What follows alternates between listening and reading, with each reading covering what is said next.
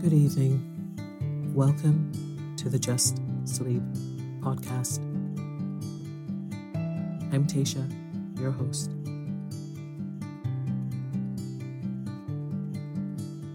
Every week, I will read you an old story to help you relax, put the stressful day behind you, and drift off to sleep.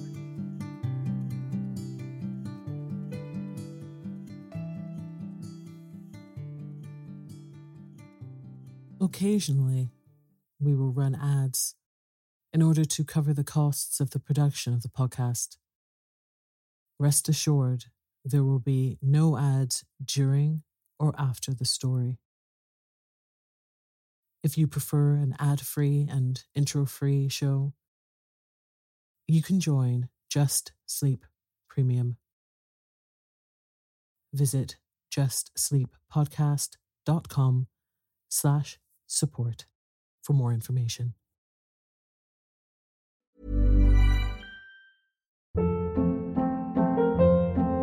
Hold up. What was that? Boring. No flavor. That was as bad as those leftovers you ate all week. Keke Palmer here, and it's time to say hello to something fresh and guilt-free. HelloFresh. Jazz up dinner with pecan-crusted chicken or garlic butter shrimp scampi. Now that's music to my mouth. HelloFresh. Let's get this dinner party started. Discover all the delicious possibilities at HelloFresh.com.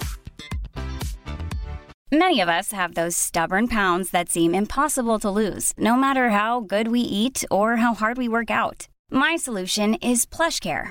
PlushCare is a leading telehealth provider with doctors who are there for you day and night to partner with you in your weight loss journey. They can prescribe FDA-approved weight loss medications like Wegovy and Zepbound for those who qualify. Plus, they accept most insurance plans. To get started, visit plushcare.com/weightloss. That's plushcare.com/weightloss. Hey, it's Ryan Reynolds, and I'm here with Keith, co-star of my upcoming film, If, only in theaters May 17th. Do you want to tell people the big news?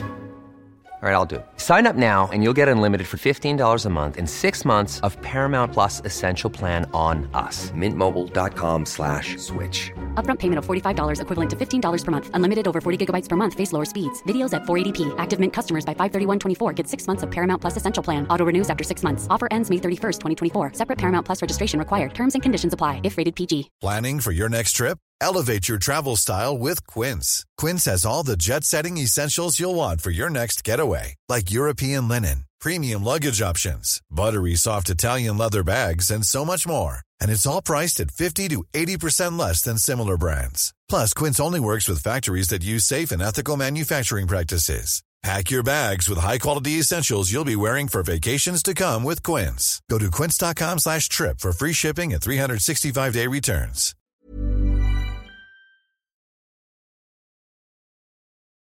Tonight, I will be continuing the story of Treasure Island. So lie down, close your eyes, and let me read you a story. Chapter 4. The Sea Chest. I lost no time, of course, in telling my mother all that I knew, and perhaps should have told her long before, and we saw ourselves at once in a difficult and dangerous position. Some of the man's money, if he had any, was certainly due to us, but it was not likely that our captain's shipmates, above all the 2 specimens seen by me, Black Dog and the Blind Beggar, would be inclined to give up their booty in payment of the dead man's debts. The captain's order to mount at once and ride for Dr. Livesey would have left my mother alone and unprotected, which was not to be thought of. Indeed, it seemed impossible for either of us to remain much longer in the house. The fall of coals in the kitchen grate, the very ticking of the clock, filled us with alarms. The neighbourhood to our ears seemed haunted by approaching footsteps, and what between the dead body of the captain on the parlour floor and the thought of that detestable blind beggar hovering near at hand and ready to return, there were moments when, as the saying goes, I jumped in my skin for terror. Something must speedily be resolved, and it occurred to us at last to go forth together and seek help in the neighbouring hamlet. No sooner said than done. Bareheaded as we were, we ran out at once in the gathering evening and the frosty fog.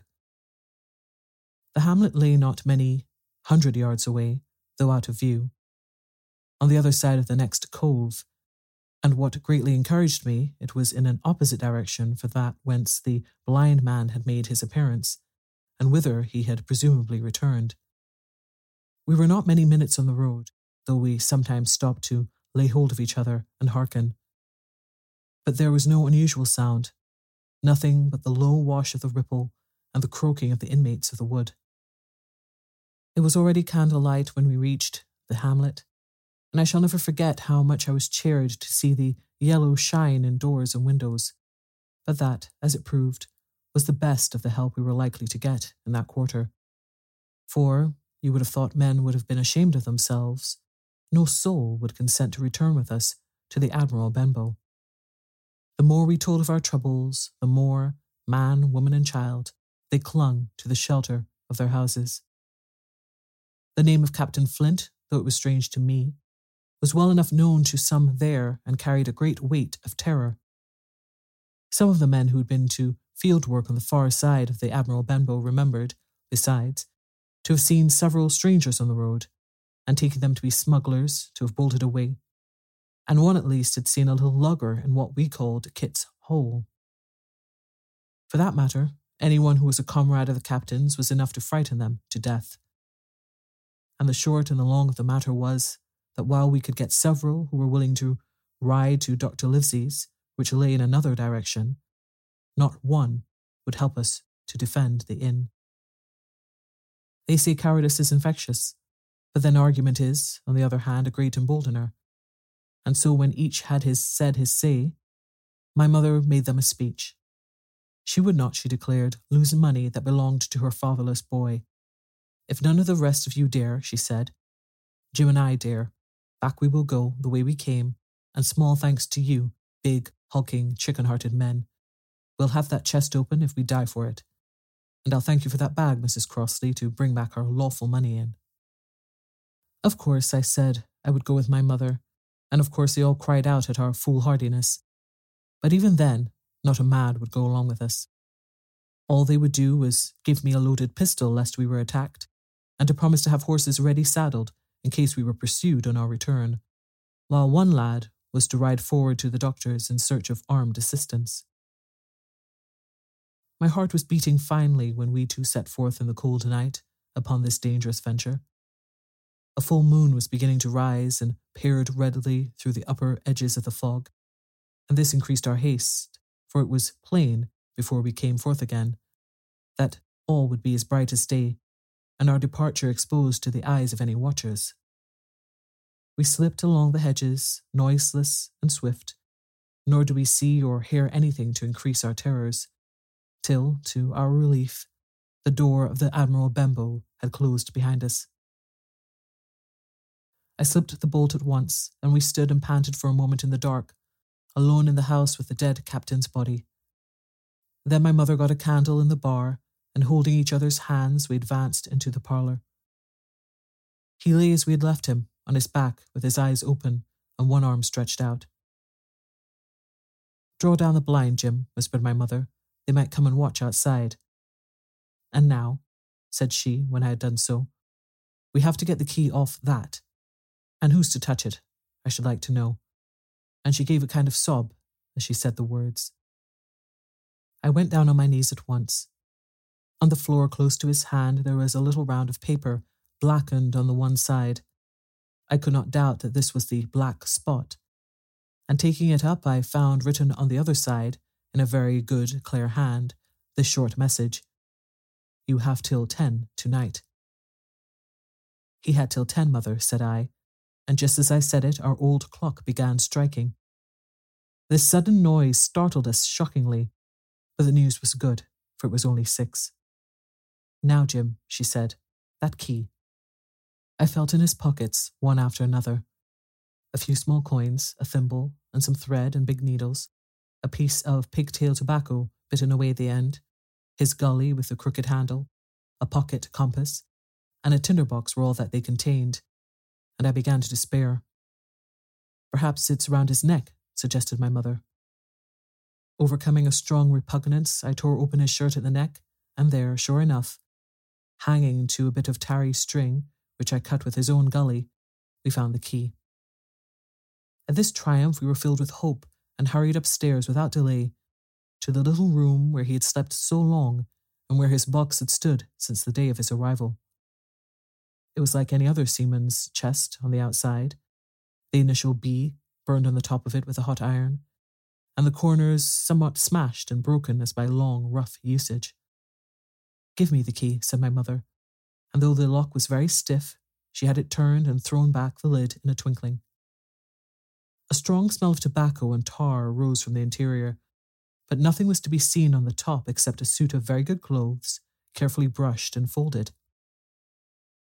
They had never been worn, my mother said. Under that the miscellany began: a quadrant, a tin cannikin, several sticks of tobacco, 2 brace of very handsome pistols, a piece of barred silver, an old Spanish watch, and some other trinkets of little value, and mostly of foreign make, a pair of compasses mounted with brass, and 5 or 6 curious West Indian shells. I have often wondered why he should have carried about these shells with him in his wandering guilty and hunted life. In the meantime we could find nothing of any value but the silver and the trinkets, and neither of these were in our way. Underneath there was an old boat cloak, whitened with sea salt on many a harbour bar. My mother pulled it up with impatience, and there lay before us the last things in the chest, a bundle tied up in oilcloth and looking like papers, and a canvas bag that gave forth, at a touch, the jingle of gold. "I'll show these rogues that I'm an honest woman," said my mother. "I'll have my dues, and not a farthing over. Hold Mrs. Crossley's bag." And she began to count over the amount of the captain's score from the sailor's bag into the one that I was holding. It was a long, difficult business, for the coins were of all countries and sizes, doubloons and louis d'or and guineas and pieces of 8, and I know not what besides, all shaken together at random. The guineas, too, were about the scarcest, and it was with these only that my mother knew how to make her count. When we were about halfway through, I suddenly put my hand upon her arm, for I had heard in the silent, frosty air a sound that brought my heart into my mouth, the tap-tapping of the blind man's stick upon the frozen road. It drew nearer and nearer while we sat holding our breath. Then it struck sharp on the inn door, and then we could hear the handle being turned and the bolt rattling as the wretched being tried to enter. And then there was a long time of silence both within and without. At last the tapping recommenced, and to our indescribable joy and gratitude, died slowly away again until it ceased to be heard. "Mother," said I, "take the whole and let's be going," for I was sure the bolted door must have seemed suspicious and would bring the whole hornet's nest about our ears, though how thankful I was that I had bolted it. None could tell who had never met that terrible blind man. But my mother, frightened as she was, would not consent to take a fraction more than was due to her, and was obstinately unwilling to be content with less. It was not yet 7, she said, by a long way. She knew her rights and she would have them, and she was still arguing with me when a little low whistle sounded a good way off upon the hill. That was enough, and more than enough, for both of us. "I'll take what I have," she said, jumping to her feet. "And I'll take this to square the count," said I, picking up the oilskin packet. Next moment we were both groping downstairs, leaving the candle by the empty chest, and the next we had opened the door and were in full retreat. We had not started a moment too soon. The fog was rapidly dispersing. Already the moon shone quite clear on the high ground on either side, and it was only in the exact bottom of the dell and round the tavern door that a thin veil still hung unbroken to conceal the first steps of our escape. Far less than halfway to the hamlet, very little beyond the bottom of the hill, we must come forth into the moonlight. Nor was this all, for the sound of several footsteps running came already to our ears, and as we looked back in their direction, A light tossing to and fro and still rapidly advancing showed that one of the newcomers carried a lantern. "My dear," said my mother suddenly, "take the money and run on. I'm going to faint." This was certainly the end for both of us, I thought. How I cursed the cowardice of the neighbours. How I blamed my mother for her honesty and her greed, for her past foolhardiness and present weakness. We were just at the little bridge, by good fortune, and I helped her, tottering as she was, to the edge of the bank where, sure enough, she gave a sigh and fell on my shoulder. I do not know how I found the strength to do it all, and I'm afraid it was roughly done, but I managed to drag her down the bank and a little way under the arch. Farther I could not move her, for the bridge was too low to let me do more than crawl below it. So there we had to stay, my mother almost entirely exposed, and both of us within earshot of the inn. Chapter 5. The Last of the Blind Man. My curiosity, in a sense, was stronger than my fear, for I could not remain where I was, but crept back to the bank again, whence, sheltering my head behind a bush of broom, I might command the road before our door. I was scarcely in position ere my enemies began to arrive, 7 or 8 of them, running hard, their feet beating out of time along the road, and the man with the lantern some paces in front. 3 men ran together, hand in hand, and I made out, even through the mist, that the middle of this trio was the blind beggar. The next moment his voice showed me that I was right. "Down with the door," he cried. "Aye, aye, sir," answered 2 or 3, and a rush was made upon the Admiral Benbow, the lantern-bearer following, and then I could see them pause and hear speeches passed in a lower key, as if they were surprised to find the door open. But the pause was brief, for the blind man again issued his commands. His voice sounded louder and higher, as if he were afire with eagerness and rage. In, he shouted, and cursed them for their delay. 4 or 5 of them obeyed at once, 2 remaining on the road with the formidable beggar. There was a pause, then a cry of surprise, and then a voice shouting from the house, "Bill's dead." But the blind man swore at them again for their delay. "Search him, some of you shirking lubbers, and the rest of you aloft and get the chest," he cried. I could hear their feet rattling up our old stairs, so that the house must have shook with it. Promptly afterwards, fresh sounds of astonishment arose. The window of the captain's room was thrown open with a slam and a jingle of broken glass, and a man leaned out into the moonlight, head and shoulders, and addressed the blind beggar on the road below him. "Pew," he cried, "they've been before us. Someone stirred the chest out alow and aloft." "Is it there?" roared Pew. "The money's there." The blind man cursed the money. "Flint's fist, I mean," he cried. "We don't see it here nohow," returned the man.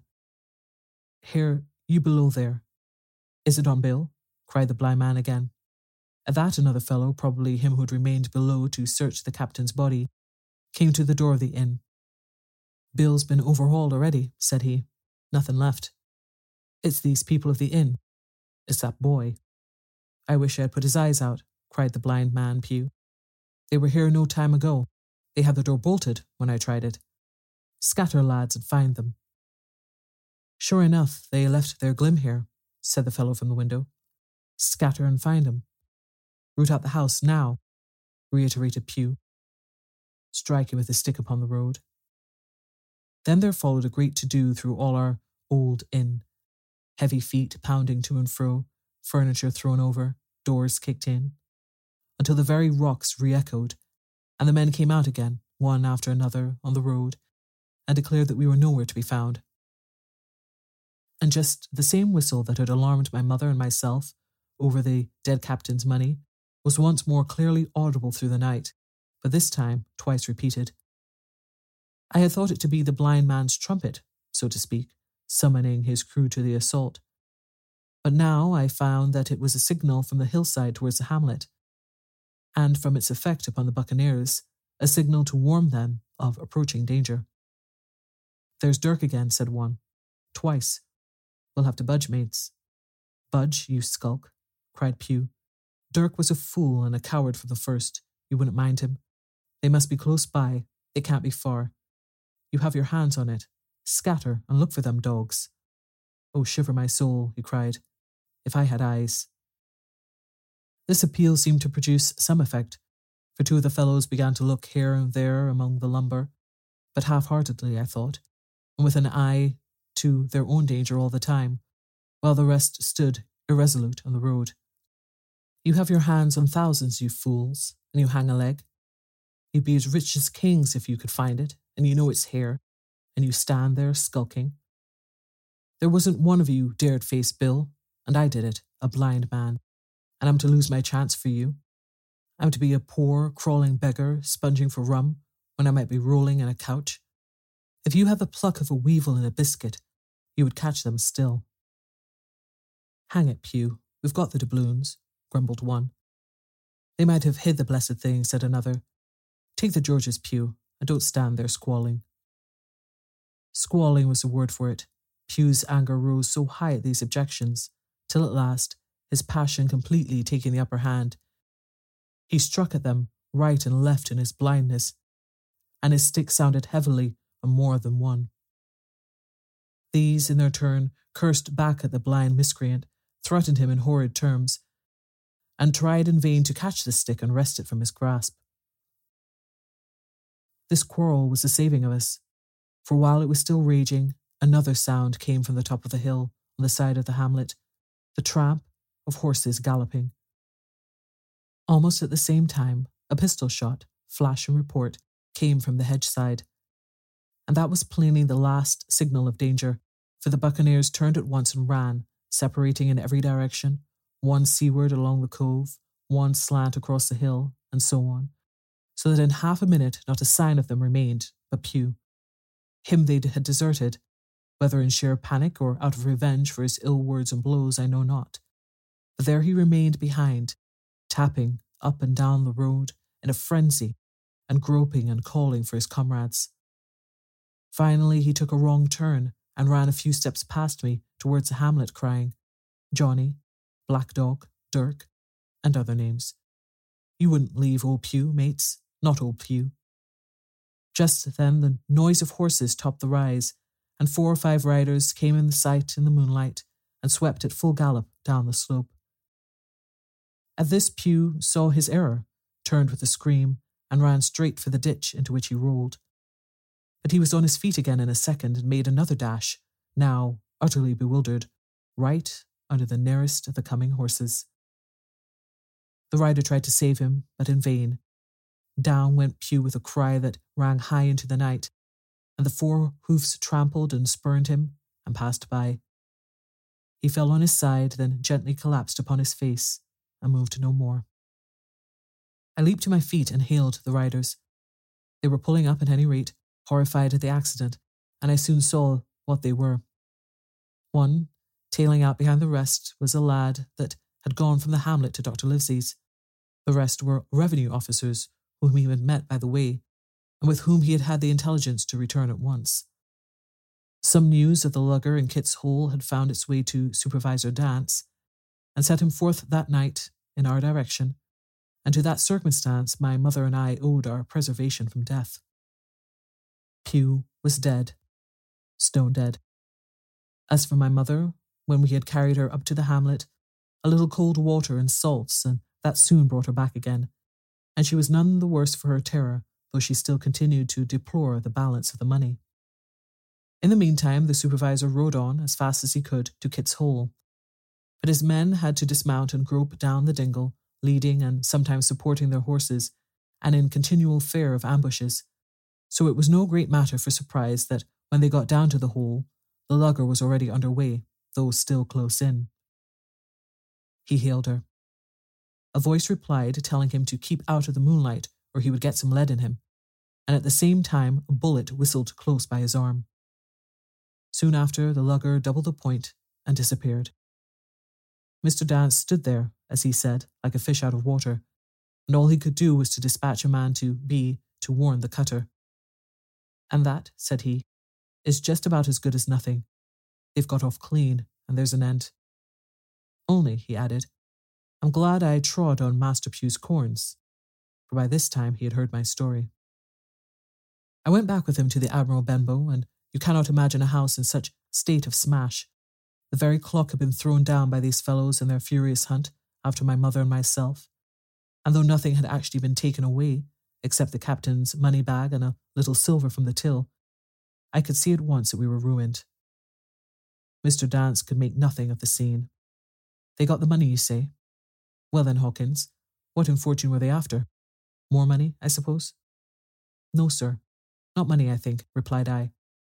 In fact, sir, I believe I have the thing in my breast pocket, and to tell you the truth, I should like to put it in safety. To be sure, boy, quite right, said he. I'll take it if you like. I thought perhaps Dr. Livesey, I began. Perfectly right, he interrupted very cheerfully. Perfectly right. A gentleman and a magistrate. And, now I come to think of it, I might as well ride there myself and report to him or Squire. Master Pugh's dead, when all's done. Not that I regret it, but he's dead, you see, and people will make it out against an officer of His Majesty's revenue, if make it out they can. Now I'll tell you, Hawkins, if you like. I'll take you along. I thanked him heartily for the offer, and we walked back to the hamlet where the horses were. By the time I had told my mother of my purpose, they were all in the saddle.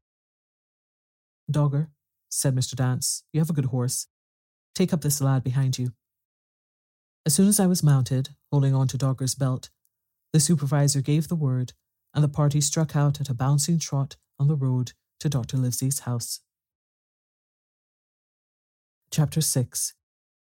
The Captain's Papers. We rode hard all the way till we drew up before Dr. Livesey's door. The house was all dark to the front. Mr. Dance told me to jump down and knock, and Dogger gave me a stirrup to descend by. The door was opened almost at once by the maid. Is Dr. Livesey in? I asked. No, she said. He had come home in the afternoon, but had gone up to the hall to dine, and passed the evening with the squire.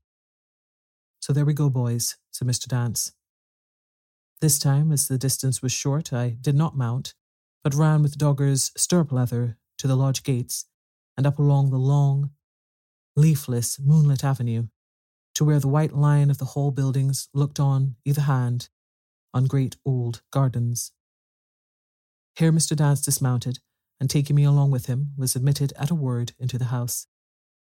The servant led us down a matted passage, and showed us at the end into a great library, all lined with bookcases and busts upon the top of them, where the squire and Dr. Livesey sat, pipe in hand, on either side of the bright fire. I had never seen the squire so near at hand. He was a tall man, over 6 feet high, and broad in proportion, and he had a bluff, rough-and-ready face, all roughened and reddened and lined in his long travels. His eyebrows were very black and moved readily, and this gave him a look of some temper, not bad, you would say, but quick and high. Come in, Mr. Dance, says he, very stately and condescending. Good evening, Dance, says the doctor with a nod. And good evening to you too, friend Jim. What good wind brings you here? The supervisor stood up straight and stiff and told his story like a lesson, and you should have seen how the two gentlemen leaned forward and looked at each other and forgot to smoke in their surprise and interest. When they heard how my mother went back to the inn, Dr. Livesey fairly slapped his thigh, and the squire cried, "Bravo!" and broke his long pipe against the grate. Long before it was done, Mr. Trelawney, that you will remember was the squire's name, had got up from his seat and was striding about the room, and the doctor, as if to hear the better, had taken off his powdered wig and sat there, looking very strange indeed with his own close-cropped black poll. At last Mr. Dance finished the story. Mr. Dance, said the squire, you're a very noble fellow, and as for riding down that atrocious miscreant, I regard it as an act of virtue, sir, like stamping on a cockroach. This lad, Hawkins, is a trump, I perceive. Hawkins, will you ring that bell? Mr. Dance must have some ale. And so, Jim, said the doctor, you have the thing that they were after, have you? Here it is, sir, said I, and gave him the oilskin packet. The doctor looked it all over as if his fingers were itching to open it, but instead of doing that, he put it quietly in the pocket of his coat. Squire, said he, When Dance has had his ale, he must of course be off on His Majesty's service, but I mean to keep Jim Hawkins here to sleep at my house, and with your permission, I propose we should have up the cold pie and let him sup." "As you will, Livesey," said the squire. "Hawkins has earned better than cold pie." So a big pigeon pie was brought in and put on a side table, and I made a hearty supper, for I was as hungry as a hawk, while Mr. Dance was further complimented and, at last, dismissed. "And now, squire," said the doctor. "And now, Livesey," said the squire in the same breath. One at a time, laughed Dr. Livesey. "You have heard of this Flint, I suppose?" "Heard of him?" cried the squire. "Heard of him, you say? He was the bloodthirstiest buccaneer that sailed. Blackbeard was a child to Flint. The Spaniards were so prodigiously afraid of him that I tell you, sir, I was sometimes proud he was an Englishman. I've seen his top sails with these eyes off Trinidad, and the cowardly son of a rum puncheon that I sailed with put back, sir, into Port of Spain." "Well, I've heard of him myself in England," said the doctor. "But the point is, had he money?" "Money?" cried the squire. "Have you heard the story? What were these villains after but money? What do they care for but money? For what would they risk their rascal carcasses but money?" "That we shall soon know," replied the doctor. "But you're so confoundedly hot-headed and exclamatory that I cannot get a word in. What I want to know is this. Supposing that I have here in my pocket some clue to where Flint buried his treasure, will that treasure amount to much?" "Amount, sir," cried the squire. "It'll amount to this. If we have the clue you talk about, I fit out a ship in Bristol dock and take you and Hawkins here along, and I'll have that treasure if I search a year." "Very well," said the doctor. "Now then, if Jim is agreeable, we'll open the packet." And he laid it before him on the table. The bundle was sewn together, and the doctor had to get out his instrument case and cut the stitches with his medical scissors. It contained two things, a book and a sealed paper. "First of all, we'll try the book," observed the doctor.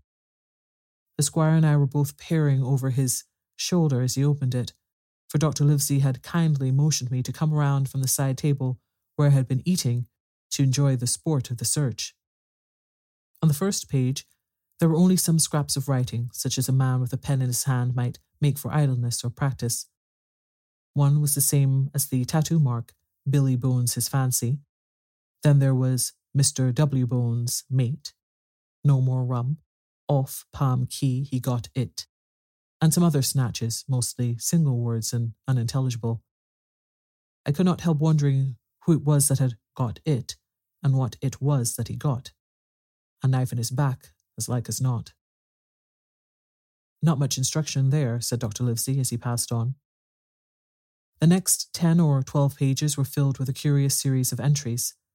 There was a date at one end of the line, and at the other a sum of money, as in common account books, but instead of explanatory writing, only a varying number of crosses between the two.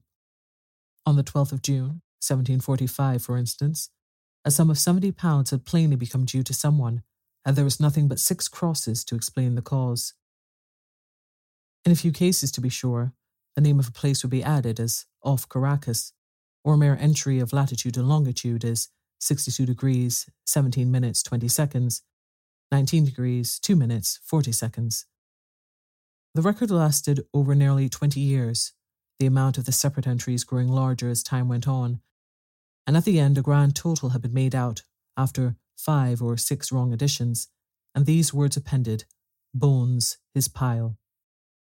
"I can't make head or tail of this," said Dr. Livesey. "The thing is as clear as noonday," cried the squire. "This is the Black-Hearted Hound's account book. These crosses stand for the names of ships or towns that they sank or plundered. The sums are the scoundrel's share, and where he feared an ambiguity, you see he added something clearer.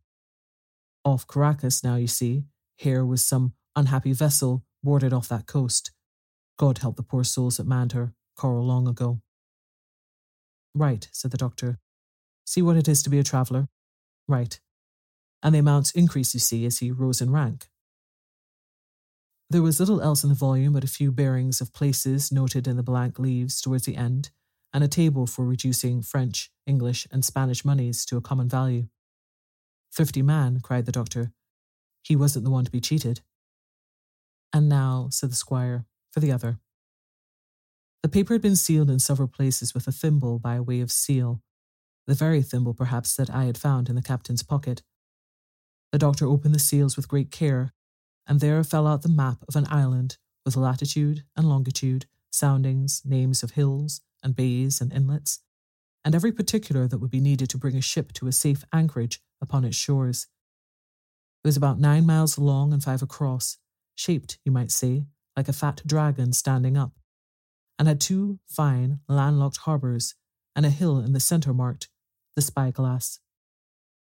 There were several editions of a later date, but, above all, 3 crosses of red ink, 2 on the north part of the island, 1 in the southwest, and beside this last, in the same red ink, and in a neat, small hand, very different from the captain's tottery characters, these words: "Bulk of treasure here." Over on the back, the same hand had written this further information: "Tall tree, Spyglass shoulder, bearing a point to the north of north-northeast, Skeleton Island, east-southeast and by east, 10 feet. The bar silver is in the north cache. You can find it by the trend of the east hummock, 10 fathoms south of the black crag with a face on it. The arms are easy found in the sandhill. North point of the North Inlet Cape, bearing east and a quarter north. J.F." That was all, but as brief as it was, and to me incomprehensible, it filled the squire and Dr. Livesey with delight. "Livesey," said the squire, "you will give up this wretched practice at once. Tomorrow I start for Bristol. In 3 weeks' time, 3 weeks, 2 weeks, 10 days, we'll have the best ship, sir, and the choicest crew in England. Hawkins shall come as cabin boy. You'll make a famous cabin boy, Hawkins. You, Livesey, are ship's doctor. I am admiral. We'll take Redruth, Joyce, and Hunter. We'll have favourable winds, a quick passage, and not the least difficulty in finding the spot, and money to eat, to roll in, to play duck and drake with ever after." "Trelawney," said the doctor, "I'll go with you, and I'll go bail for it, so will Jim, and be a credit to the undertaking. There's only one man I'm afraid of." "And who's that?" cried the squire. "Name the dog, sir." "You," replied the doctor, "for you cannot hold your tongue. We are not the only men who know of this paper. These fellows who attacked the inn tonight, bold, desperate blades for shore, and the rest who stayed aboard that lugger, and more, I dare say, not far off, are, one and all, through thick and thin, bound that they'll get that money. We must none of us go alone till we get to the sea. Jim and I shall stick together in the meanwhile. You take Joyce and Hunter when you ride to Bristol, and from that, first to last, not one of us must breathe a word of what we found." "Livesey," returned the squire, "you are always in the right of it. I'll be as silent as the grave. Good night."